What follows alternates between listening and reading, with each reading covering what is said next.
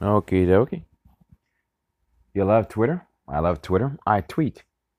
Guess what?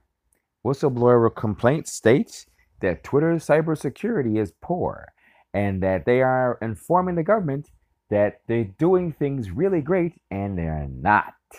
So, what are you thinking? Do you want to tweet anymore? Well, I have been having some problems with my Twitter recently. Like I've had to put in my birth date to get into it, so on and so forth, which is kind of a bad thing. But I'm back in after I called the FBI about it too. So I've alerted the feds about the problems I'm having with Twitter. So if you're having problems with Twitter, please call the cybercrime section. I think it's called ic3.gov. And that's where you can lay your cyber complaints for Instagram, all your Facebook problems or whatever there, because this is getting to be ridiculous. We are vulnerable with these sites and these platforms and trying to build our businesses here. We're trying to put the world digital, and there's like, what's going to happen? You know what I'm saying? An EM poll said we don't exist anymore. So that's that. Jchomelander, cybersecurity muy importante. HD. So just on, I don't know, I guess a free associate speaker. I've been watching Denzel Washington, and there's another Equalizer film coming on the way. Just to let you know, insider knowledge or whatever. Equalizer 3 is coming if you haven't seen the trailer or whatever, I guess. And then you got Queen Latifah with the TV show.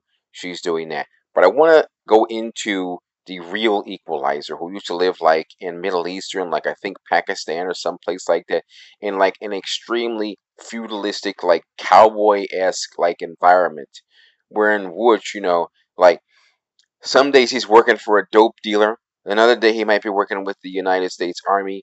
I think he's an American citizen. I might do further research to just see if there's any information if I go call it up. But I guess if you probably say the real Equalizer, you'll probably find out the same thing. But I want to go into it just because of the fact that what makes me laugh is like a lot of people might be trying to do those things that they see in TV and in the movie, and these things are best done by real professionals. Let's just put it this way. When you do it, you're just going to look funny. Um, let's just say that some of us are real operators and initiated individuals, so we really know what we're doing. And I don't know how to say how did they used to say in the old '70s movies, or at least for Evil Knievel, don't try this at home, and is best done by real professionals.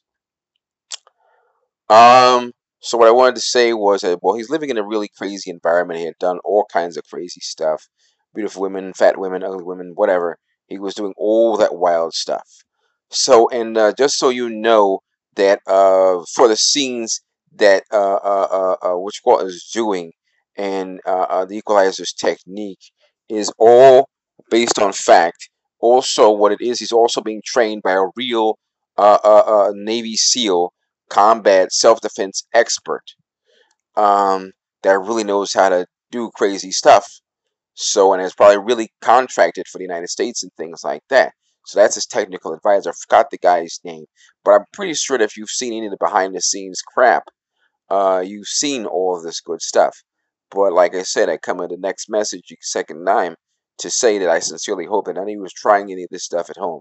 This is stuff that's on drama television, and only usually movies try to put a pinch of reality in it, but it's a dramatic story and a tale. So unless you really know what you're doing, don't do things like this and so on and so forth.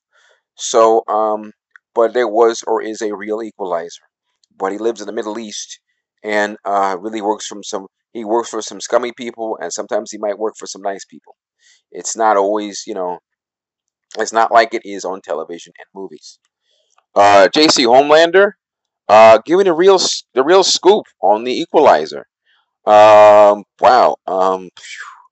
HD, stereo, 48 kilohertz. Um, check you later.